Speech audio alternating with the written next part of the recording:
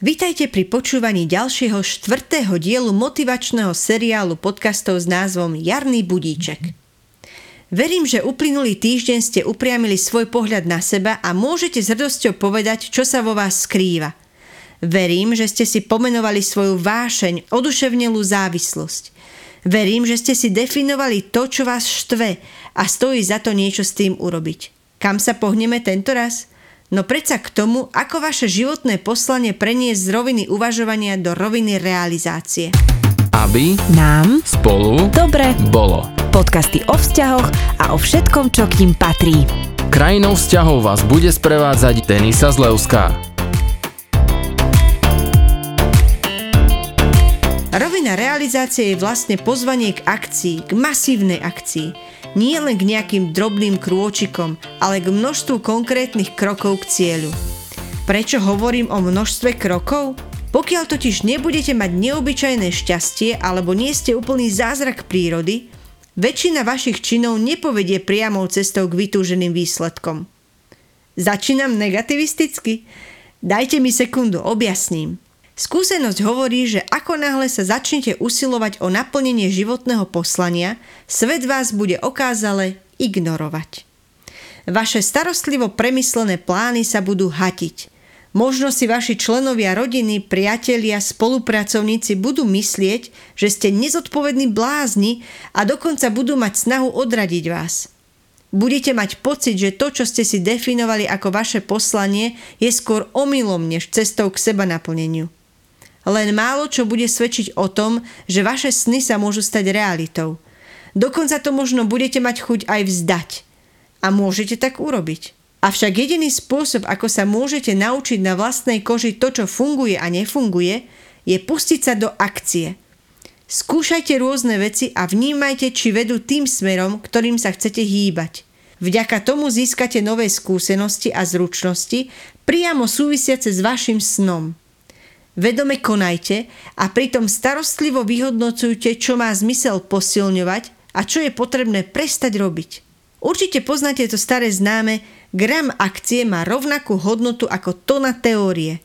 Tým nechcem povedať, že strategické myslenie, analýzy či plány nemajú svoje miesto v realizácii. Určite áno, no nemôžu byť jedinou akciou, ktorú robíte. Len reálne činy vám dajú spätnú väzbu o tom, v čom sa mýlite a kedy ste na dobrej ceste. Druhou vecou, ktorú je dôležité si vedome uchopiť, je fakt, že musíte byť ochotní neúspieť. Že som zase negatívna? Že čo sa mi stalo? Nič, všetko je v poriadku, momentík. Keď skúšate nové veci a prekonávate prekážky, zaručene sa vám stane, že vám čosi nevyjde alebo sa pomýlite. Omyl je súčasťou putovania. Ak chcete vytrvať na ceste, potrebujete si tejto veci byť vedomí. Na tom, ako sa staviate k chybám a ako s nimi pracujete, totiž veľmi záleží. Sú ľudia, ktorých chyba zatlačí k zemi a natoľko spúta, že nedokážu ísť ďalej. Stopne ich a oni sa cítia ako neschopní. Existuje však aj iná skupina ľudí. Tí sa z chyby učia a ich postoj k nej nie je devalvujúci, ale skôr motivujúci k zmene. Poznáte to? Do ktorej skupiny patríte vy? Počúvate podcast z krajiny vzťahov s Denisou Zlevskou. Skúste si urobiť kratučké cvičenie. Spomeňte si na 3 chyby, omyly vášho života. Pravdepodobne už sama spomienka na ne nebude celkom príjemná. No skúste ich tentoraz vystaviť otázkam. Čo som sa vďaka nim naučil o sebe, o druhých, o svete? Kým som sa vďaka nim stal? Kam ma posunuli?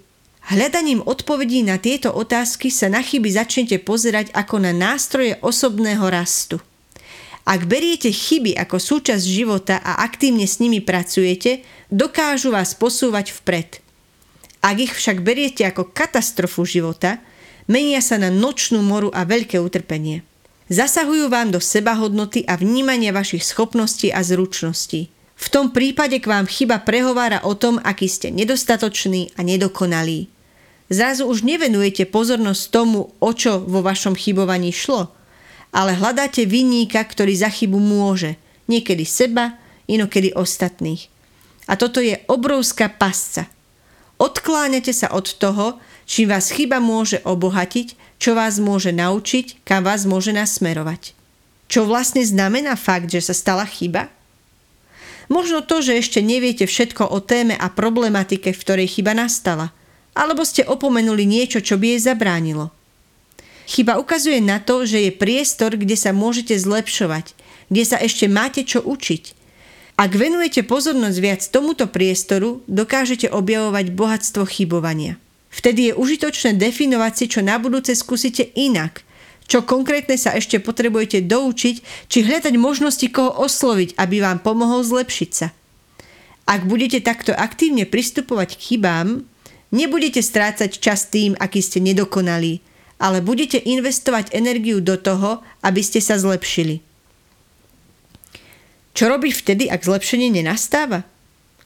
K odpovedi na túto otázku Bill Hanlon vo svojej knihe spomína citát od amerického komika Fieldsa, ktorý hovorí: pokiaľ sa vám spočiatku nedarí, skúšajte to znovu. Pokiaľ sa vám nedarí ani potom, vzdajte to. Nemá cenu zo seba robiť blázna. Bill to doplňa následovne. Pokiaľ to, čo robíte, ani po mnohých pokusoch nefunguje, skúste to robiť inak, alebo skúste robiť čosi iné. Vtipné je, že jedinou cestou, ako zistiť, či niečo funguje, alebo čo nemá zmysel robiť, je neprestávať veci skúšať. Poznáte to slovenské porekadlo. Kto robí, robí aj chyby. Kto nerobí, chyby nerobí.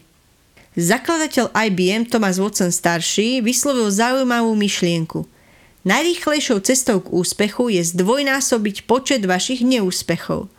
V preklade to znamená vystavovať sa masívnej akcii stoj čo stoj. Tretia myšlienka, ktorá súvisí s realizáciou životného poslania, je fakt, že pri realizácii musíte starostlivo vnímať to, čo sa udeje ako následok vašich činov. Potom potrebujete vaše nasledujúce konanie týmto výsledkom prispôsobiť. Ak by ste to nerobili, míňali by ste vašu životnú energiu na neproduktívne činy, ktoré by vás neposúvali dopredu. Nejde teda len o množstvo krokov vpred, ale aj o to, aké kroky vpred urobíte. Započúvajte sa do životného príbehu Gordona Parksa, afroamerického fotografa, spisovateľa, skladateľa, filmára, ktorý Bill opisuje vo svojej knihe. Vnímajte jeho akciu, omyly i súslednosť krokov pri realizácii jeho životného poslania. Nech sa páči. Gordon pracoval ako nosič batožiny vo vlaku. Cestoval po celej Amerike. Raz na jednej zastávke navštívil múzeum, kde videl výstavu fotografií. Uchvátilo ho to. Po návšteve múzea šiel do kina. Pred filmom bežal dokument o lodi, ktorá bola napadnutá počas druhej svetovej vojny. Fotograf, ktorý toto bombardovanie zaznamenal, bol tiež v kine. Krátko vstal a prehovoril o svojej skúsenosti. Zúčastnení mu búrlivo zatlieskali. Toto urobilo na Gordona hlboký dojem. Na ďalšej zastávke preto šiel do záložne a kúpil si fotoaparát. Začal fotiť a pár svojich fotografií poslal do spoločnosti Kodak, ktorá vyrábala fotoaparáty. Tam mu povedali, že sa im jeho fotografie páčia. Dokonca, pokiaľ ich robí viac, usporiadajú mu výstavu. Urobil ďalšie snímky a oni svoj sľub dodržali. Jedného dňa ho napadlo, že by sa mu páčilo fotografovať módu. On, Afroameričan, vošiel do drahého obchodu so šatstvom v meste, kde žil. Majiteľ, Beloch, k nemu podozriavo pristúpil a opýtal sa ho, čo potrebuje. Gordon mu vysvetlil, že by rád fotografoval módu. Majiteľ mu pospešne odpovedal, že také fotky sa robia v New Yorku či Paríži a nie u neho. Má teda radšej láskavo odísť. V tom okamihu zo zadnej časti obchodu vyšla majiteľová žena. Bola na svojho muža nahnevaná a preto mu chcela urobiť napriek. Povedala Gordonovi, aby sa vrátil večer do obchodu, pretože tam príde niekoľko modeliek a môže ich vyfotografovať. Gordon súhlasil. Keďže nemal potrebné technické vybavenie, zavolal kamarátovi a požiadal ho, aby mu zapožičal fotoaparát a blesk. Gordon v ten večer urobil mnoho fotiek. Keď prišiel domov a vyvolával ich, zistil, že všetky okrem jednej majú dvojitú expozíciu. S takým technickým zariadením totiž pracoval prvýkrát. Požiadal kamaráta, aby mu poslednú fotografiu pomohol vyvolať. Ráno šiel Gordon s fotografiou k majiteľovmu obchodu. Vystavil svoju jedinú vydarenú fotografiu na stojane pred obchodom. Bola skutočne krásna a páčila sa aj majiteľke obchodu. Keď sa ho opýtala, kde sú ostatné fotografie, priznal jej, že ich pokazil. Ona mu na to povedala: tak dnes večer sa opäť vráťte a môžete urobiť ďalšie.